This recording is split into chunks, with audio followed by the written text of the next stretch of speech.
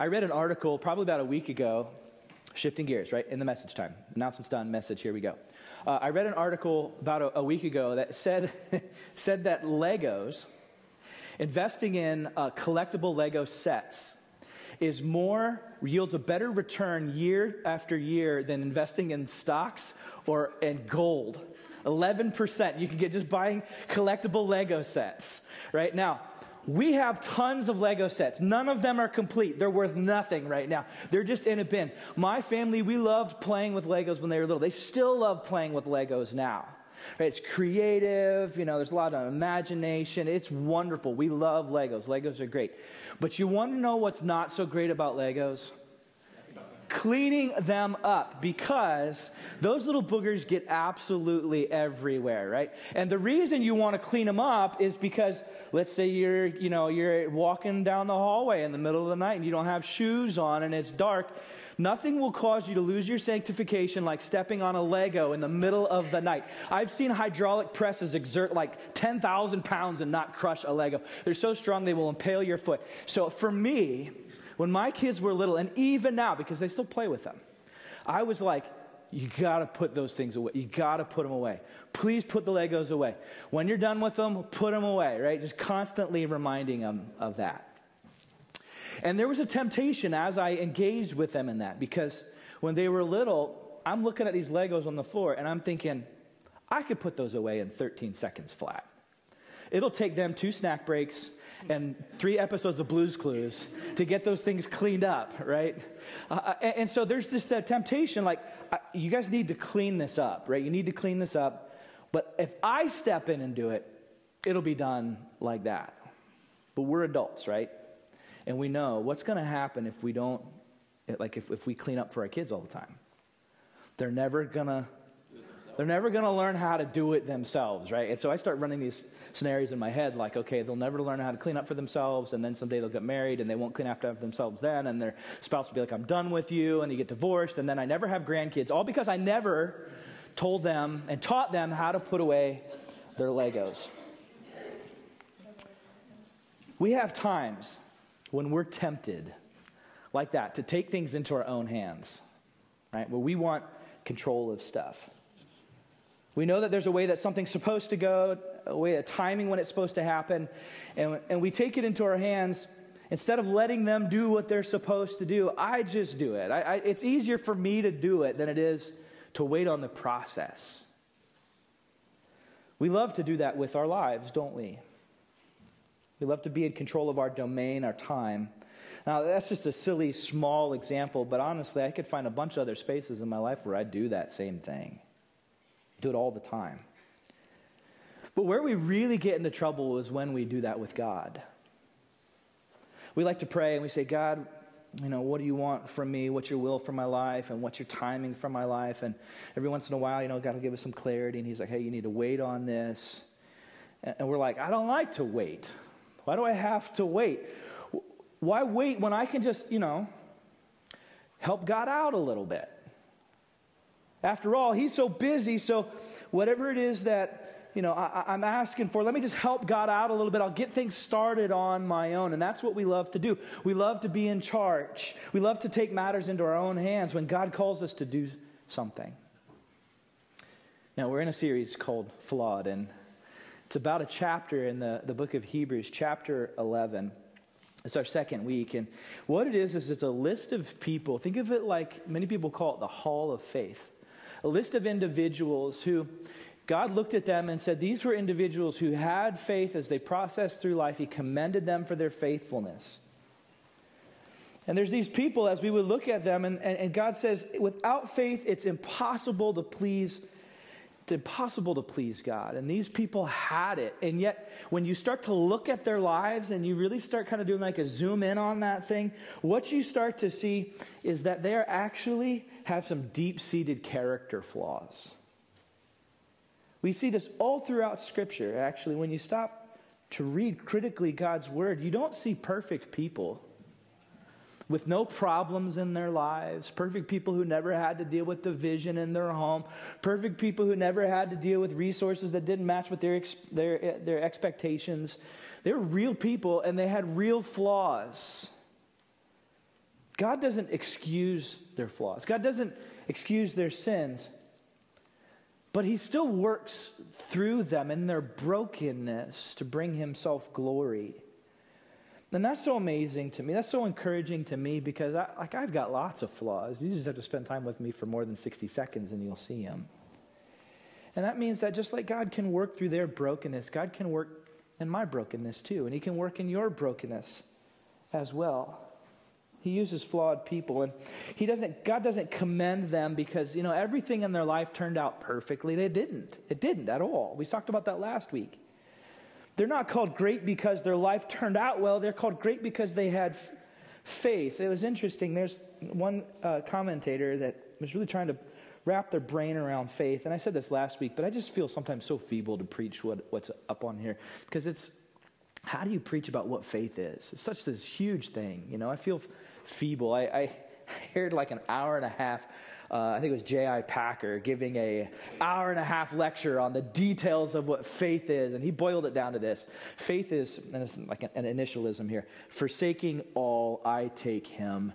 And just like processing what all of that means. Forsaking all, I take him. And does it mean that it always turns out perfectly or that you nail it every single time? No, it doesn't. But another commentator said that it's believing loyalty. It's believing loyalty. And loyalty doesn't always mean that as I interact with someone that, I'm never going to get it wrong, but it means I keep returning back to. And that's what we see with these folks. So have you figured out who this is? This morning we're going to talk about Abraham and Sarah and Hagar. We're going to look at two passages of Scripture. We're going to first look at Hebrews 11 and then Genesis 12. And in Genesis chapter 12, God makes a promise to this man. His name is Abram. He lives in this ancient time in an ancient place in Mesopotamia. And he lived in a place called Ur. He didn't necessarily have like a great knowledge of Jehovah God before this. But God shows up and God says to this person, Abram, he says, I'm going to make you a promise and I'm going to give you a people and I'm going to give you a place. I'm going to give you a people and a place. And guess what? That place is far away. So you're going to leave where you are and you're going to go to this place, this promised land for you, and I'm going to give you a people. You don't have any kids, but I'm going to give you a great nation and it's going to come through you. God promised him an inheritance. Now, it's interesting when we read Scripture because so often, I probably would see this in the ladies as they're studying Hosea or any of the prophets, Genesis, all those Old Testament books, they'll talk a lot about like offspring and inheritance. But it's important to understand culturally really what's happening there because in our culture, yeah, we love our kids. We want kids. That's great. But for them, their kids was actually their social security program. That was their legacy, their lineage. It was their tribe. It was who they are. And what I mean by that is, like when we die, our inheritance, well, the government eats up part of that, And so there's really very little to pass on to your kids for most of us, right? That's kind of normal for how that happens. For them, their social security program was having lots of children because when they had lots of children, those children would take care of them. It would kind of build a name for them. So when you didn't have kids, it means that you were staring down a future of being old and decrepit, potentially alone, without a lot of resources. The more kids you had, the more they could go and deal with the flocks, gather the grain, bring resources in, really resource the family. It was security for them. And it was their lineage, and it was their tribe. And so God says to Abram, I'm going to give you a great inheritance. That he would be a great nation. And what we're going to see by the end of the day is that God actually delivers on that. But Abram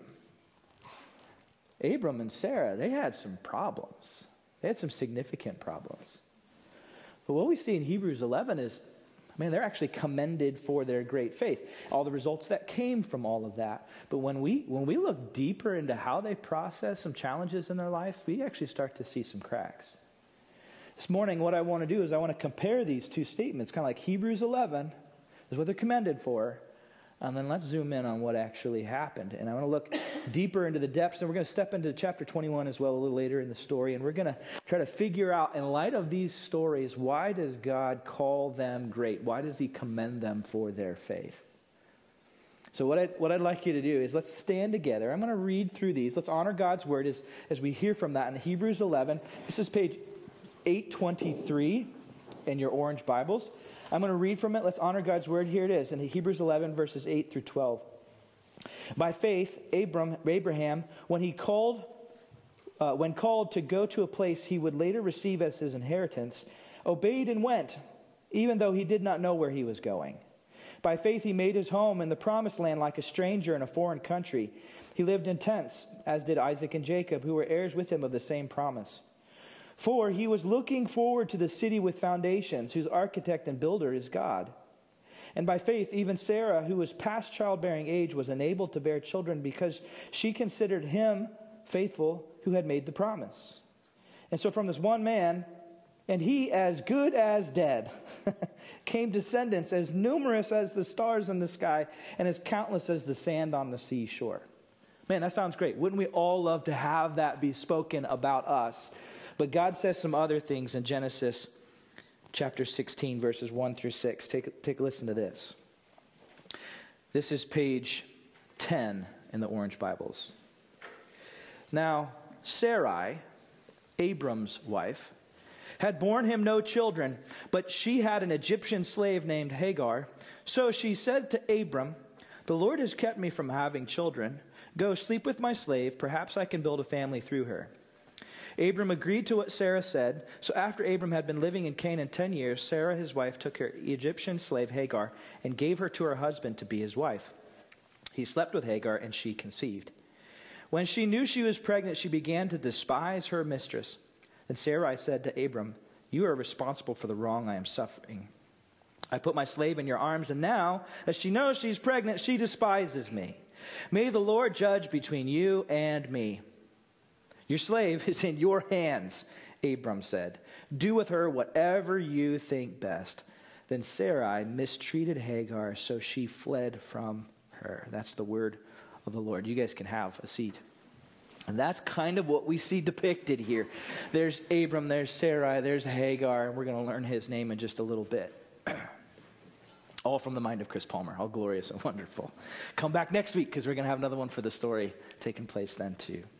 But what's fascinating is what actually happens right before Genesis 16. In Genesis 15, there's this mountaintop experience because God comes to Abraham and he makes a promise to him once again. Abram's kind of struggling out to figure out kind of like, how's this offspring thing going to work? I'm really old. I don't have kids. So you know what I can do is like, I need a tribe. So I'll take one of my nephew's sons and he can be my heir and God will do it that way. And God says, no. Abram, listen, I told you. This is going to come through you. It's not going to be from your nephew. And then God, almost in this time of great mercy, revelation, this unbelievable scene unfolds. God enters into a covenant with Abraham. It's a little different than a contract. It's deeper, more meaningful. He enters into a covenant with Abraham according to the customs of the day. And the customs of the day is if you want to enter into a covenant with someone, the both of you would go through a bit of a ceremony. And in the ceremony, you'd have a pathway. And you would take an animal, maybe a sheep or a goat or whatever, and they would butcher this animal. And they would take this is a little gross, but parts of the animal, put it on one side of the path and on the other side of the path. And then you would both walk through this halved animal, and you would affirm your covenant to the other person, and you were functionally saying, listen, I'm really serious about this. May it be to me just as it's been to these animals if I don't fulfill my promise. And then what happens is God takes Abram and he puts a deep sleep over him. It's like late at night, there's like pots and they got fire coming out of them. And Abram had taken this animal and halved it. God puts him in a deep sleep.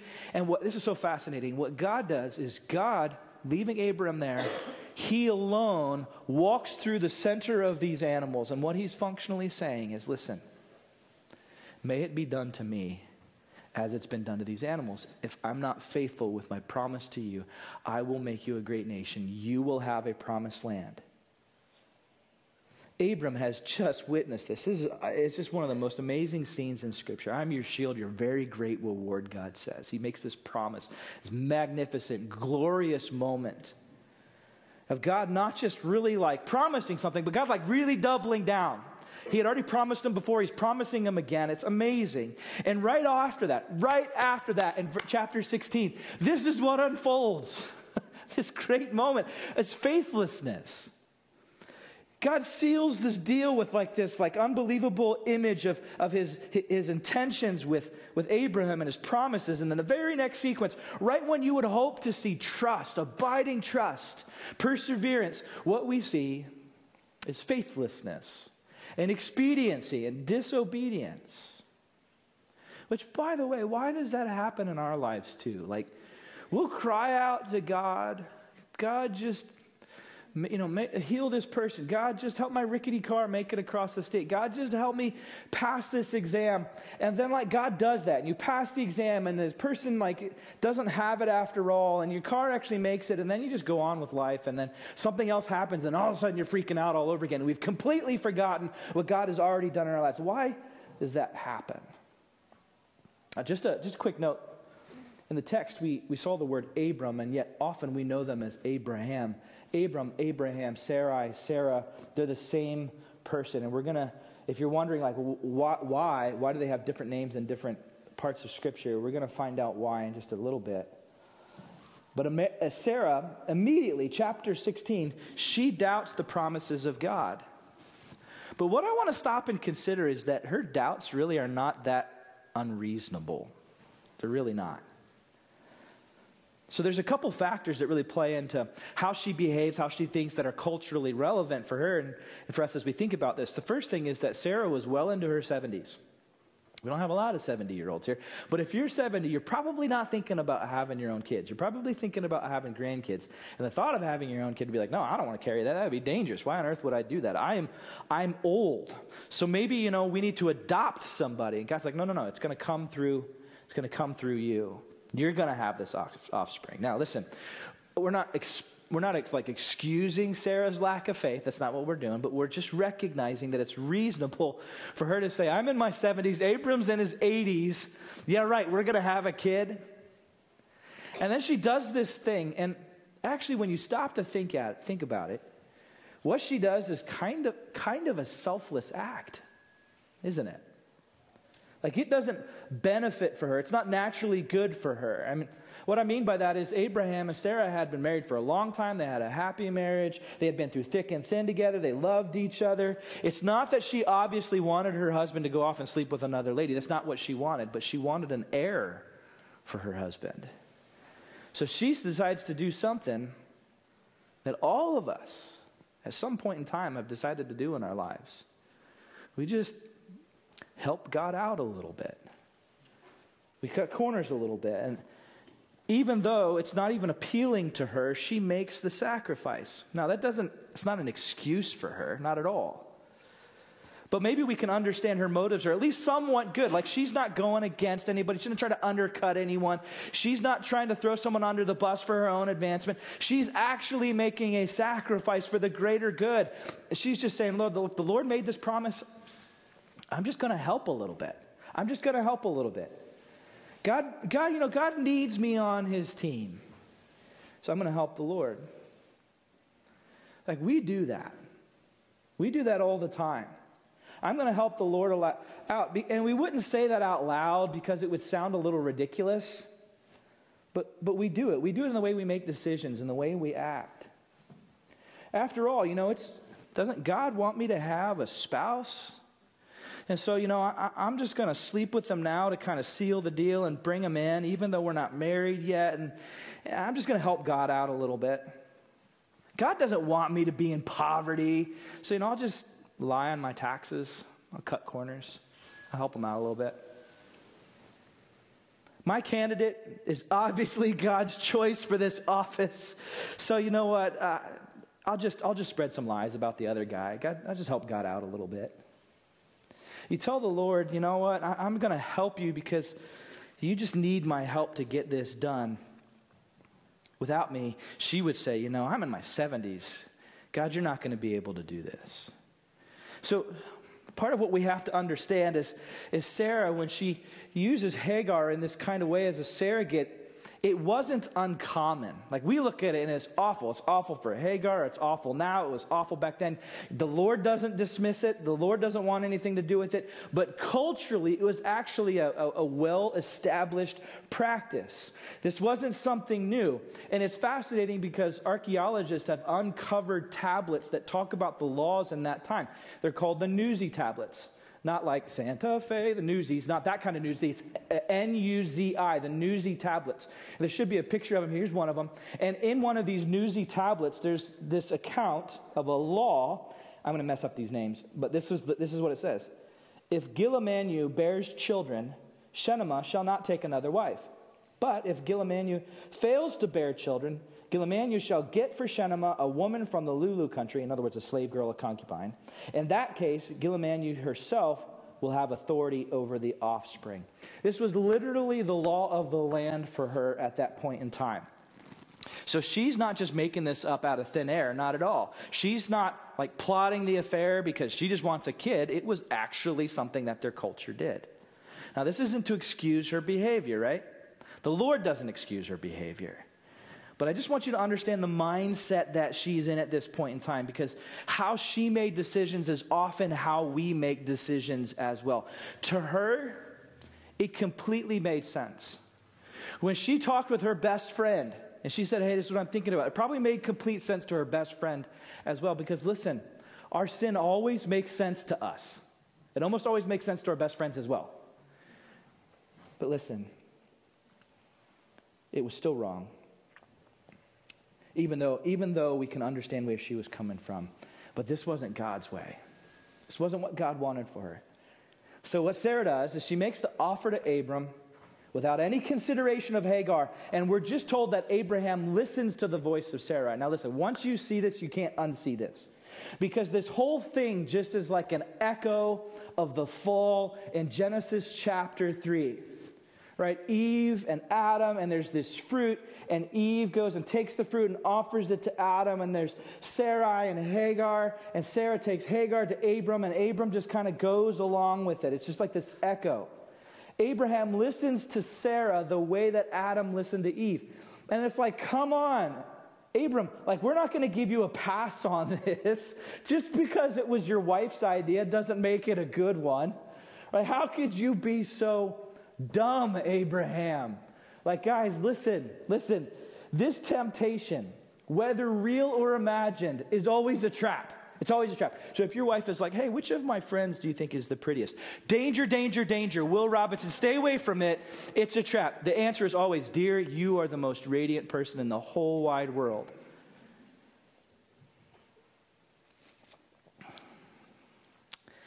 Sarah was dealing with a temptation just like Abraham was. See, Sarah's temptation was a little different because she had this still small voice inside of her, this insecurity. I said, you're not enough. You don't have what it takes. There's something wrong with you. There's something broken with you. And you've got to take things into your own hands. And so she did that. Abraham takes Hagar as a wife. He lays with her. It works. Hagar's pregnant. And from that point on, things just kept getting worse and worse and worse and uglier and uglier. Because now Hagar's pregnant. She's strutting her stuff around Sarah. Sarah couldn't get pregnant. Now, we've not had to walk through this particular kind of trial and pain, but we've walked alongside people that have tried to conceive and can't, and it's deeply painful. Especially when there's someone nearby that, like, their friends are getting pregnant and now you see babies and it's just really, really hard for them. And so what we start to see is this building animosity between Sarah and between Hagar. Hagar's upset that she had to get slaved out. Now she's pregnant. So now she has contempt for Sarai and she walks around like she owns the place. She looks down on Sarah, who can't get pregnant. Sarah's upset. And so Sarah does something that we would all do. And this isn't a woman thing. Guys, we do this too. Sarah goes to Abram and says, this is all your fault, Abram. Because in marriage, when something ever goes bad, it's never your fault. It's always the other person's fault, right? Isn't that how it goes? So they go, she blames Abraham. And you just picture Abraham sitting there scratching his head going, wait, hold on. This was your idea in the first place, Sarah. You asked me to do this, and it was successful. And now there's this kid in the picture, and she comes in and she goes, no, but it's all your fault. You asked me to do it. Well, you shouldn't have listened to me. So she blames Abraham for all the troubles. Abraham returns the blame back and says, listen, Sarah, this is your servant. You do with Hagar whatever it is you want to do. You deal with it. You bought her. You deal with it. And so this whole thing ends in this scene with Sarah mistreating Hagar and Hagar having to run off and run away and hide. She gets really, really far away before the Lord finally intervenes and says, wait, Hagar, Hold on. I'm going to take care of you. I'm going to take care of you. Go back home. Be faithful to your mistress. I'm going to care for you. But I just want you to stop. And I want you to think about the level of mess that happened with all of this. Like, it's crazy drama. Sarah took matters into her own hands. She's messing with the way of the Lord, the timing of the Lord, the provisions of the Lord. It's all blowing up in their face, and this glorious days of our lives couldn't make this up soap opera, Jerry Springer level event. That's what was unfolding here. Now, the thing is this. You and I, we have things that we think are small disobediences that in the end leave a big old mess. Sin is always like a sneeze. It feels good at the time, but in the end it leaves a mess. And that's what happened. That's what happened. Fear for Sarah won over faith. I don't know if I can really trust God, and so I'm going to take things in my own hands. I'm cutting corners, and every single time, listen to me, every single time, that ends poorly in our lives. And I can sit down with a lot of you, and we could tell stories of how we've seen that happen and play out in our lives. And yet we come up against another challenge, and there it is all over again. We're in the same situation. Well, listen, this child was born to Hagar. The Lord comes to her and says, listen, come back. I'm going to take care of you. And she bears the son for Abraham, and his name is Ishmael. You might recognize the name Ishmael. It's very culturally relevant because Ishmael was the forefather of Adron, and Adron was the forefather of Muhammad. And you're like, wait, that Muhammad? Yeah, that Muhammad. That was the birthplace of Islam. And Muslims would believe that they have the proper lineage for what was promised, because what was the promise to Abraham was through your offspring, a great nation is going to come, but it just wasn't through that son, it was through another son. And listen, one small act of disobedience, of faithlessness, of disbelief, of taking things into our own hands and cutting corners, that's why we watch the news today and there's a war in the Middle East. And as of Thursday, there were 5,000 people that have died, and a lot more are going to die. And many of you, some of you have exchanged fire in the Middle East because of this kind of conflict. Almost all of us probably know someone who's lost their lives because of this conflict that has taken place. And it all started because Sarah said, I'm just going to help God along a little bit. And it happened because Abraham because he was just being a dumb man. And he didn't stand up for what was right either. He went along with his wife. And so we have to look at this story and how this played out and ask the question, well, how then does God commend them for their faithfulness? How are they in the hall of faith? And the answer is not in what they do.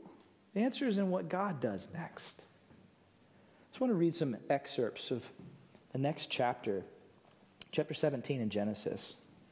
This is what happens immediately after this Jerry Springer mess unfolds. This is what God does.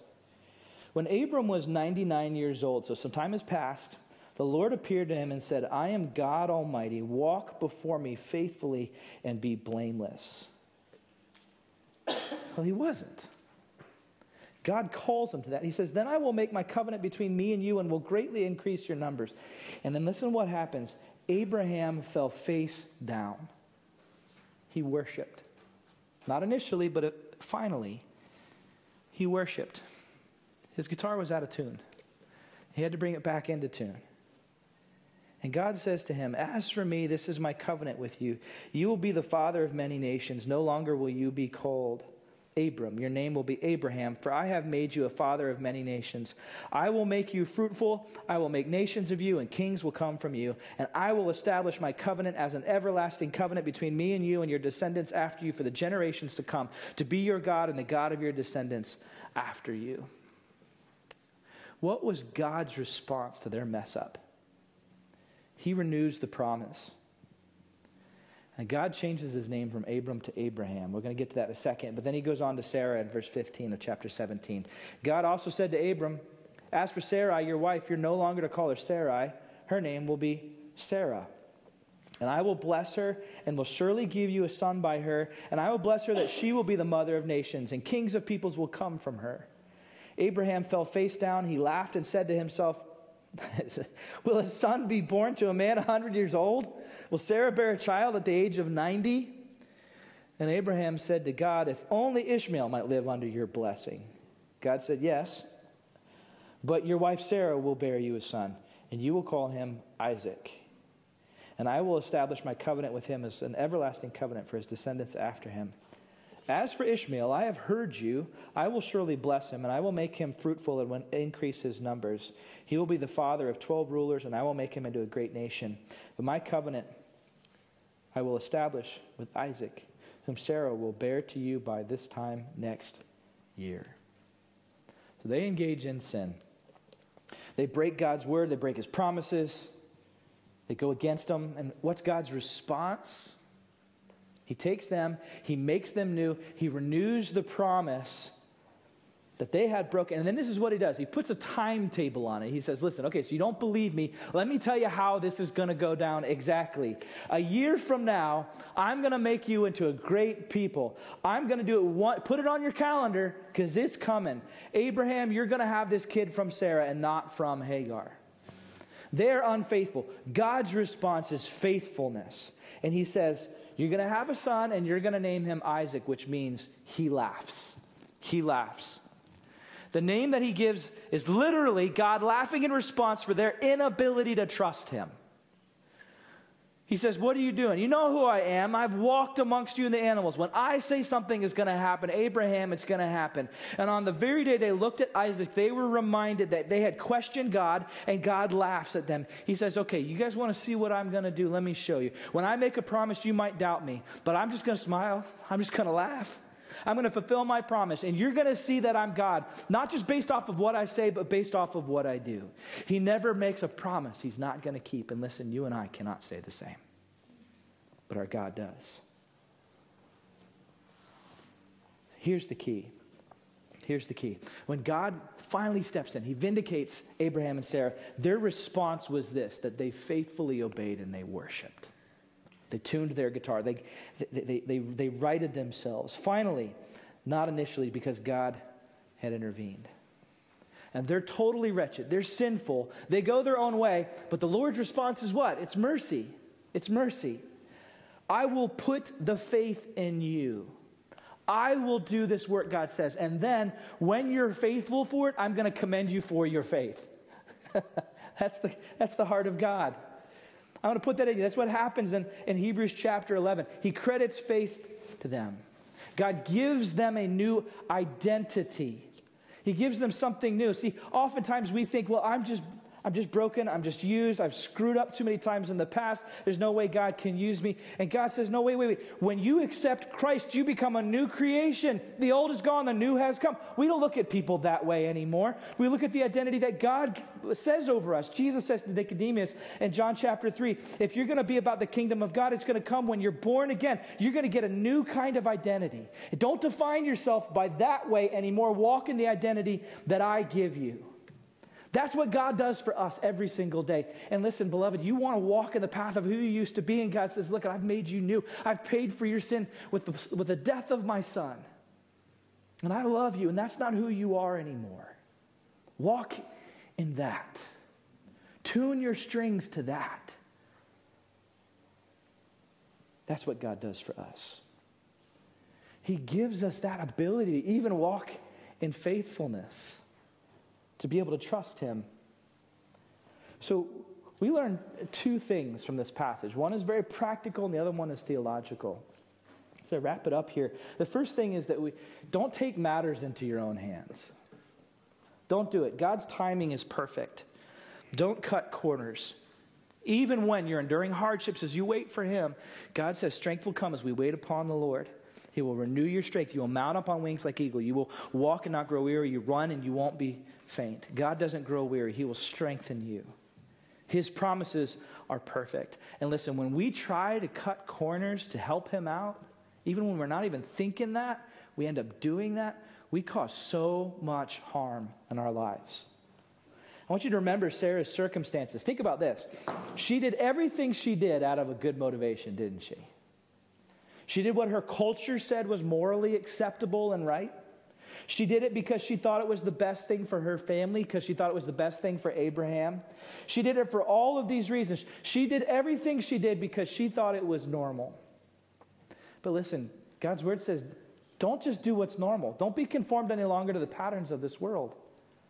Even that's what everybody else does. Don't do that. Be countercultural, because you got to change the way you think. Don't go by who you used to be. Go by who I made you to be. You got to renew your mind and operate with the identity that I gave you, the Spirit of God that I put inside you. Let that be the wisdom that I give you. And you might want to say, hey, listen, I'm 16, and all my friends are dating, and they're all hooking up, and they're fooling around. Don't short circuit what God has for you. Did you know he wants you to have the most robust romantic experience in your relationship within a marriage? Do you know that he wants you to have red hot monogamy in your sexual life? That's what he wants for you. He's not trying to keep something good from you. He wants that for you. Don't sidestep that. God's design for our sexuality is between one man and one woman and the covenant of a New Testament marriage. Don't sidestep that. Wait on him. He's not trying to ruin your fun. And that plays out in multiple areas. Let his wisdom guide you. It's so hard. It's so hard when you're in the middle of those pressures to learn to actually trust him. But that's what he commends them for. The second truth is theological. It's this. This is so amazing. Listen, guys. When we fail, God's promises remain firm. Even when we fail, his promises remain firm. He is gracious. He's the king even when we falter. And we don't obey by our own bootstraps. We obey because of the faithfulness that he lets us walk in. Now listen. Some of you are going through some intense battles of faith right now. There's some circumstance, there's some relationship, there's some challenge. Maybe you're even really struggling just to make sense of what faith means and figuring it all out. And I don't know what I believe about all of this. And you say, you know what, my faith is not here. My faith is this much. And I feel like it's barely hanging on. Maybe for you this morning, the prayer needs to be, God, give me the faith to walk through this and persevere even when I have this much faith. And the glorious thing about Jesus, he says that God responds to mustard seed size faith. Can't tell you the number of times I've gone through the darkness, what the church fathers call the dark night of the soul. And I say, God, I don't have this much faith. I just don't have it. I have this much faith. God says, I can deal with that. In that space where you have this much faith, just say, God, would you give me faith? Help me to walk in this. God, give me that gift. I know it comes from you. Speak your promises over me. Empower me. Help me to act on that accordingly. God, that's what I need. That's what I need to go through this. Maybe that needs to be your prayer this morning. Don't cut corners. God is always faithful even when we fail. Let me pray for you, and then we're going to respond in worship. God, thanks for your faithfulness to Abraham and Sarah. God, we're reminded that this promise you made to Abraham, that he would be the father of many nations, even more, that your presence and your blessing would be to spread to the people of all the earth. Like we're a part of that. God, you made a promise in Genesis 12, and you're still in the business of keeping that today. God, for those times when we're tempted to cut corners, where I'm tempted to cut corners, Lord, would you just arrest our hearts with the story of Abraham and Sarah? God, would you empower me to walk with faith? And for these friends here in this room, Lord, would you do that same thing, God? Would you grow our faith in you through these studies? And Lord, for all of those who are just oppressed by the mistakes of their past, it just kind of lingers and sticks with them. God, would you declare your love and your faithfulness over them, even when we've been broken, God, you deal with that. Do you speak your renewal and hope and love in Christ? And let them experience that faith that you've granted. Lord, just as we respond in worship, God, would we be sent out from this place just reminded of your faithfulness.